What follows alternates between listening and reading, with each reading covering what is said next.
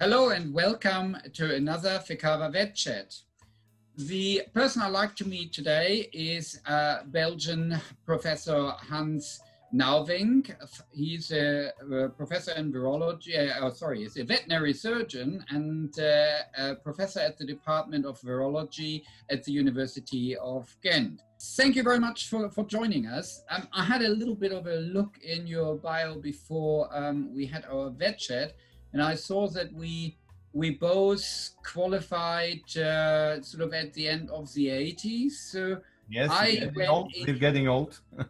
Yeah, I went into clinical first opinion practice. Yeah. So, but you went into high-end virology and research. What made you decide to go into infectious diseases and specifically virology?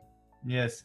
I was in the beginning. I was always thinking on being a clinician. You know, I wanted to, especially horses. I liked horses, and I was planning with another vet to start a clinic, one of the first group clinics in Belgium. But at a certain moment, I was combining. During the day, I was working in the lab, and during the night, I was working as a vet.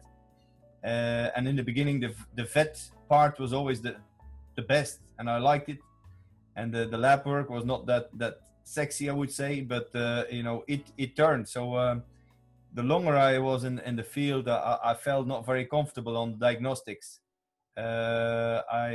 Because 50 or more % of the cases I had were not diagnosed, and I was just treating, but I didn't know what it was, so I could not live with that. So I had I could not sleep by that, so I was not very comfortable with that. And then during the day, I was working in the lab, and that was the opposite.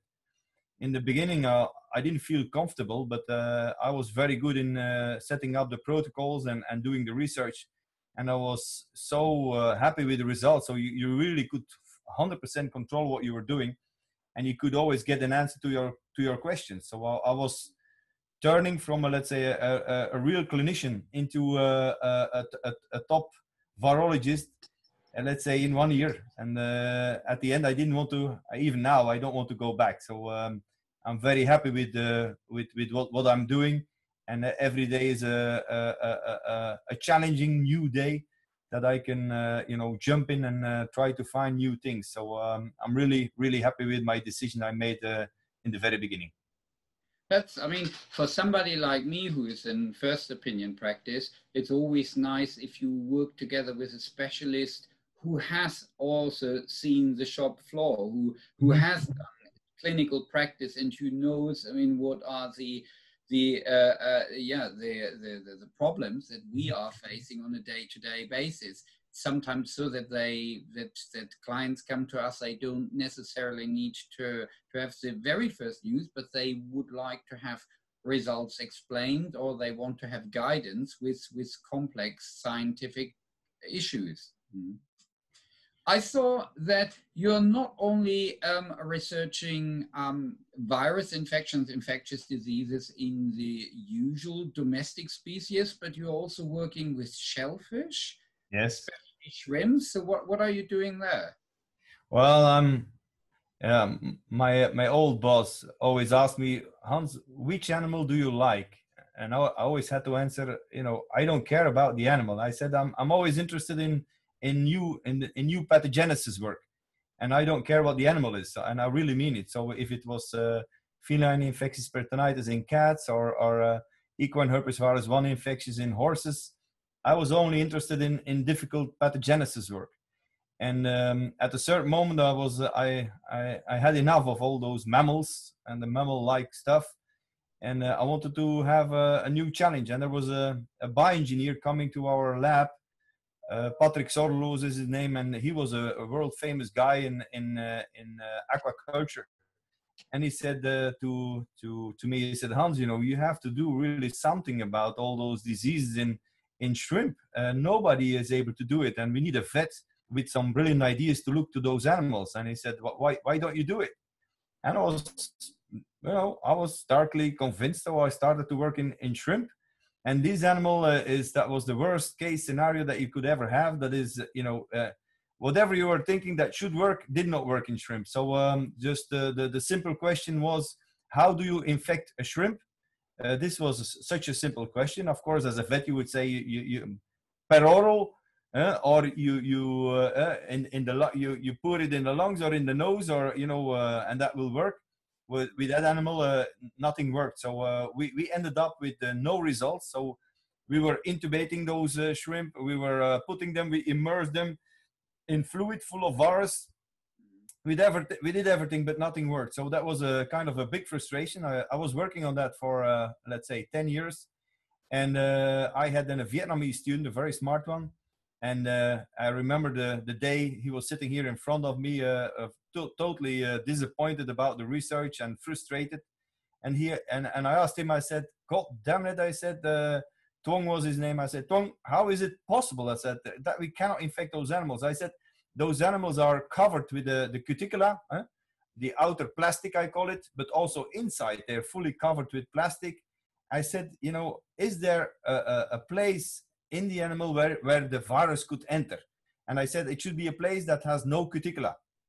And then he started to think, and he said, yes, he said the antennal gland. I said, the antennal gland? I said, what is that? And then he started to talk about it. And it turned out, after a lot of research, it turned out to be the kidney, which is in a shrimp, not in the back of the animal, but in the front, in the head. So when you see the head part of a shrimp, that's almost full kidney stuff. And we found out that, you have kidneys and bladders, and this is very similar to mammals, but then you have a full network of bags, diverticles, bags. And we found out that we could inoculate those animals through the nephropore, the opening, and we could really infect those animals through that way. And we discovered also that all those bags are not only the place where viruses and bacteria can start to replicate, but also they're very important for the growth of the shrimp. So the shrimp can fill their bags, and by doing that, they can increase their volume, and they can get out of their cuticula, because they have to molt every 9 to 13 days. So we've just by looking to the virus, we got totally on another track. So we discovered how shrimp are growing. So these are just, I would say, fun of your life, working with other species.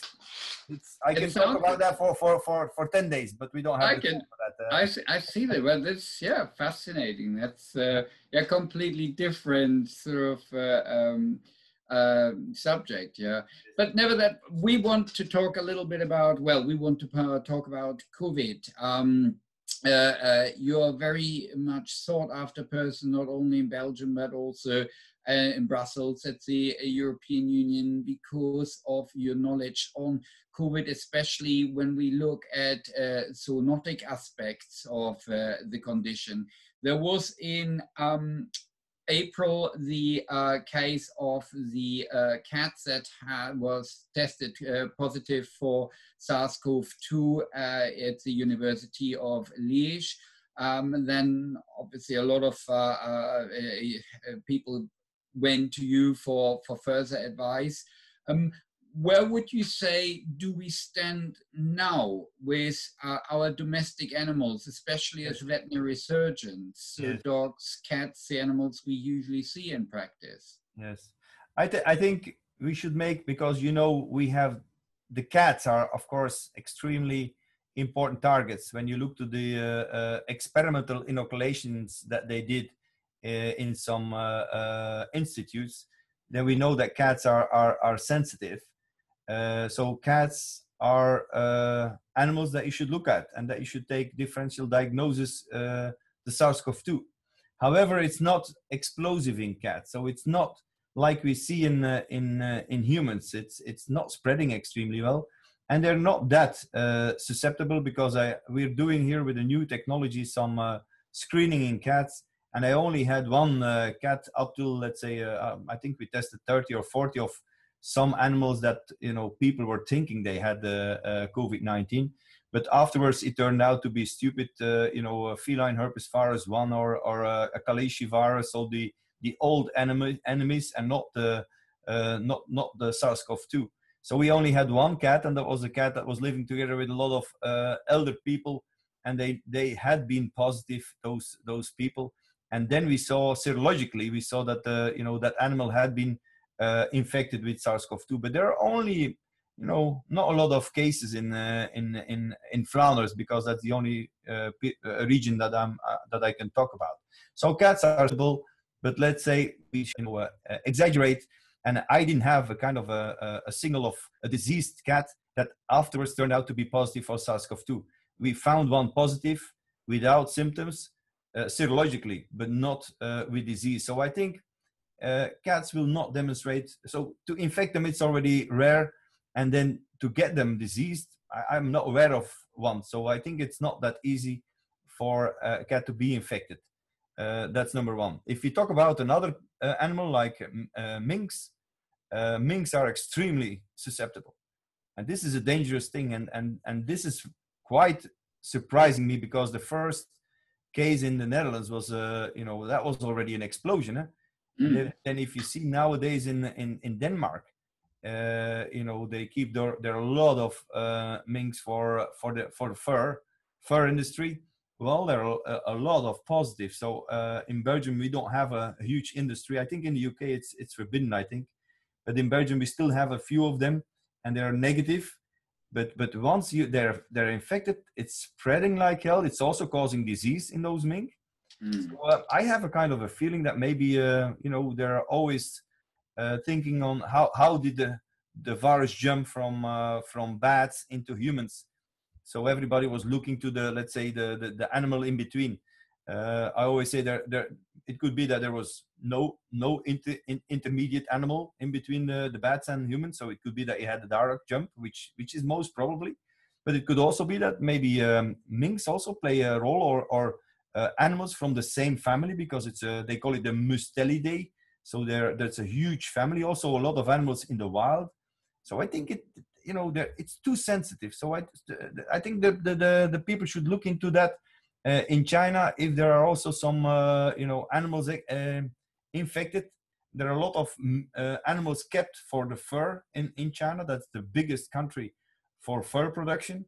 So I'm a believer also that they didn't mention it, but I'm a believer that also their mink fur industry should have a look if there's nothing circulating down there. So minks are extremely sensitive, just like ferrets, because ferrets are also belonging to the Mustelidae, and they have been shown also experimentally that they are also highly susceptible. I didn't have also, because in Belgium we don't have a lot of ferrets as pets. I don't know how the situation is in the UK. I think that's it's a very common species in small animal practice. Yes. Yeah. So I think if there is disease in ferrets, I think that would be good to test those animals. If I think ferrets, I would put ferrets on top of the cats at this moment. Mink disease also predominantly a respiratory symptomatic, or how are they affected? It's respiratory, but there is also some intestinal issues down there. So they always say whenever you have some disease in minks, whatever it is, just let it test it. That's now the advice that they give. With a cat in Liège, they isolated the virus particles through a PCR in a fecal sample. Would that be also the route to take in a ferret? Yes. So I always gave the advice to take both a nasal swab and a fecal swab. But it's just also because this has been demonstrated also in animals that the primary application is mainly in the respiratory tract. So that would be my so for sure nasal swab. You can always take also the fecal swab. It's not because it's PCR. It's not because a fecal swab is positive that it means that you have infectious virus. So we have to be very careful with the technologies always, because that was also my warning to the people that found the virus in the feces in the cat. They went extremely fast in warning the whole world. I think it's always good to warn the world, but I think as a virologist, you should also know that virus can be ingested, and it's very well possible that the material still comes out as genetics in the feces.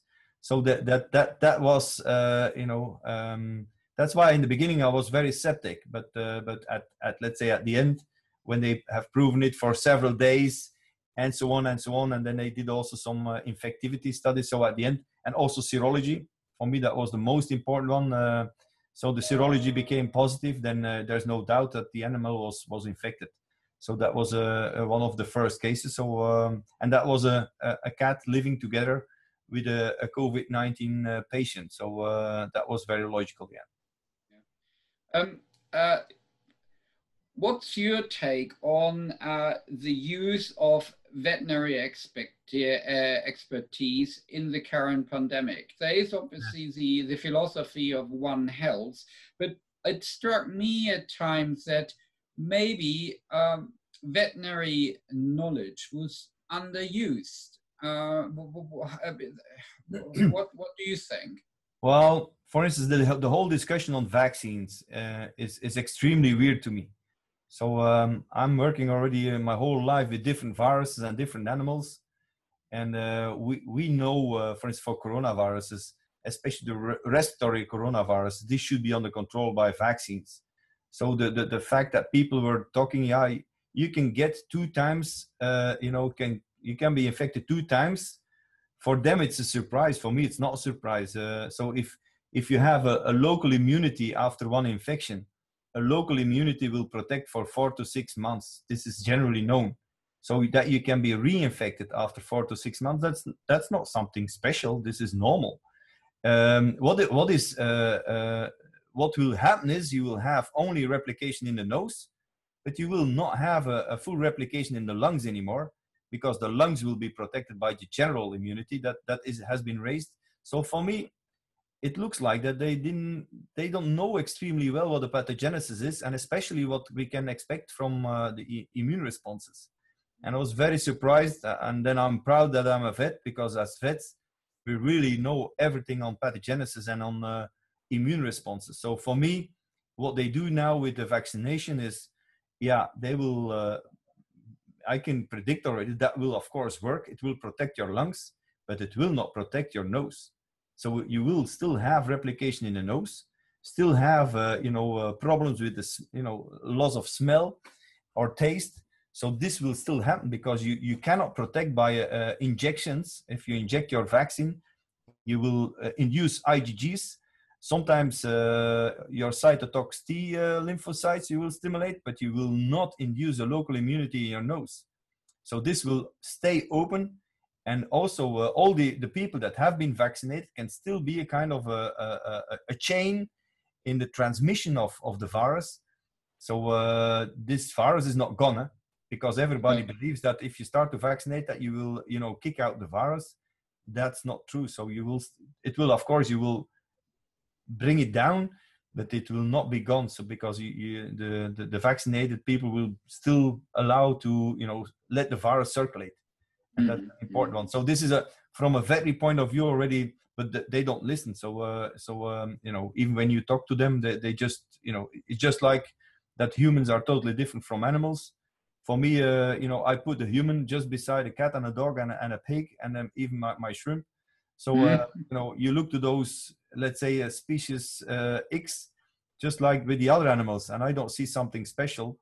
And that's why sometimes I think, I've said that they don't have to be scared of the vaccine efficacy, but they don't believe it, So sometimes they should listen also to a vet, because indeed we have, a lot of experience, and but this didn't get in the news. Also, the journalists, if you talk to them, and they hear that you're a veterinarian, then that's already kind of okay, you know something about animals, but you're not the same virologist as a human virologist. So sometimes I'm not very happy with their attitude. But okay, we will not change the world with COVID-19. It struck me when I heard in the UK, one of the first page, front page news was that they found now this fantastic treatment against COVID, which is called dexamethasone. And I thought, Come on, we are treating cats with coronavirus infections for years, and we know that the use of corticosteroids is of considerable benefit. And just that showed me that maybe sort of on the One Health idea is just not working as it should. I mean, it's worrying if our human colleagues sort of only came across this sort of after testing, failing, also. So I mean, we possibly would have been in earlier with, for example, that point. But then, as you said, I mean, it's sometimes what journalists make out of it. I'm pretty sure that human colleagues sort of were aware of it and then tried it for a while, but then after time found actually that the use of corticosteroids is helpful in these patients. Yeah, well, a lot of things went by trial and error, you know. So and I have to say that corticosteroids had always a kind of a negative and a negative vibe, you know. Don't use corticosteroids because they always think on you know, the negative impact on immune responses. But in an acute phase, if you have an overreactive immune response, then you have to cool it down, and corticosteroids are very good in that. So I think this is the only, so you know that what is happening is a kind of an overreactive immunity. So if you can cool it down with your corticosteroids, then you do well. And that's what they see now with their patients. So it's very, I would call it a very simple, you know, thing. There's nothing special on it, but it's working well. So let's say if you look now to the number of infections, and then let's say the number of deaths, the ratio is changed compared with the first one. So I think they're doing well now at this moment. So the treatment got better at this moment. Yeah. With now vaccines on the horizon and better treatment success, for example, with monoclonal antibodies, steroids, other medication that is now used in trial, I think it is foreseeable that at some point we will come in the hopefully near future, we will come in a position to manage this pandemic. But what do you think for us as a profession, but also as society as a whole, what are the long-term effects of this? Will there be a new thinking when it comes to virus infections, pandemics, prevention of pandemics, or will we pretty much go completely back to normal, maybe end up with a once a year coronavirus vaccination in the same way as influenza vaccination? What's your outlook? What do you think? Where will we go? Well, personally, I think that this thing, you know, first we should have a kind of a population immunity for the lungs, because that's the disease. So if we have, especially the elder people, if we can get their IgG induction, so the immunoglobulin, the neutralizing antibodies, if we can get them in those elder population, then I think we will get, I will not say get rid, but reduce, let's say, the disease that we see in those elder people. I think that's a very important one.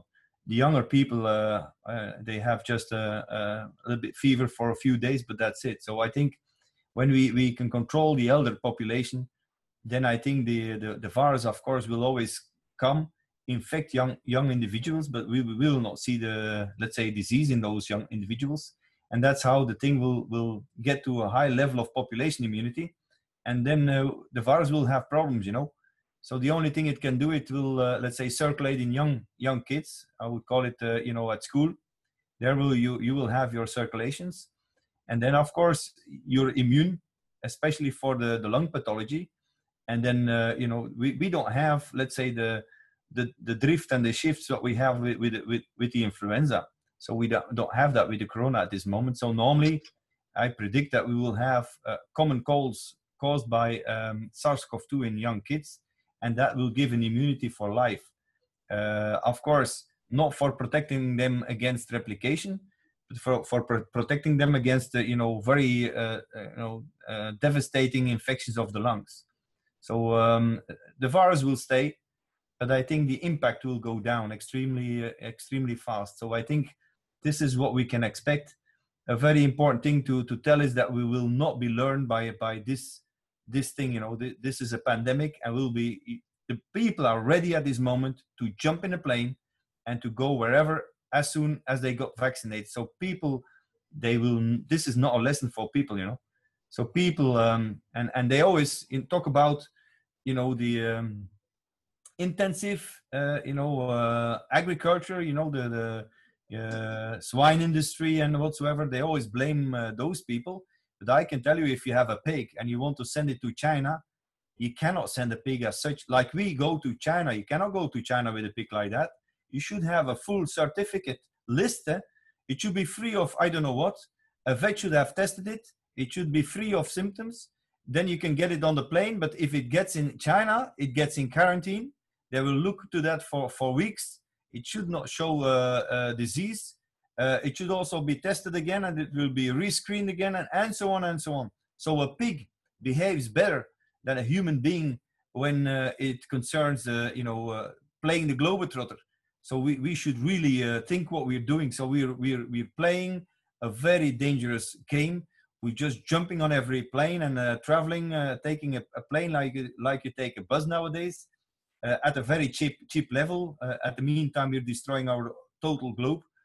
So we really have to rethink what we're doing, and it's really urgent, you know.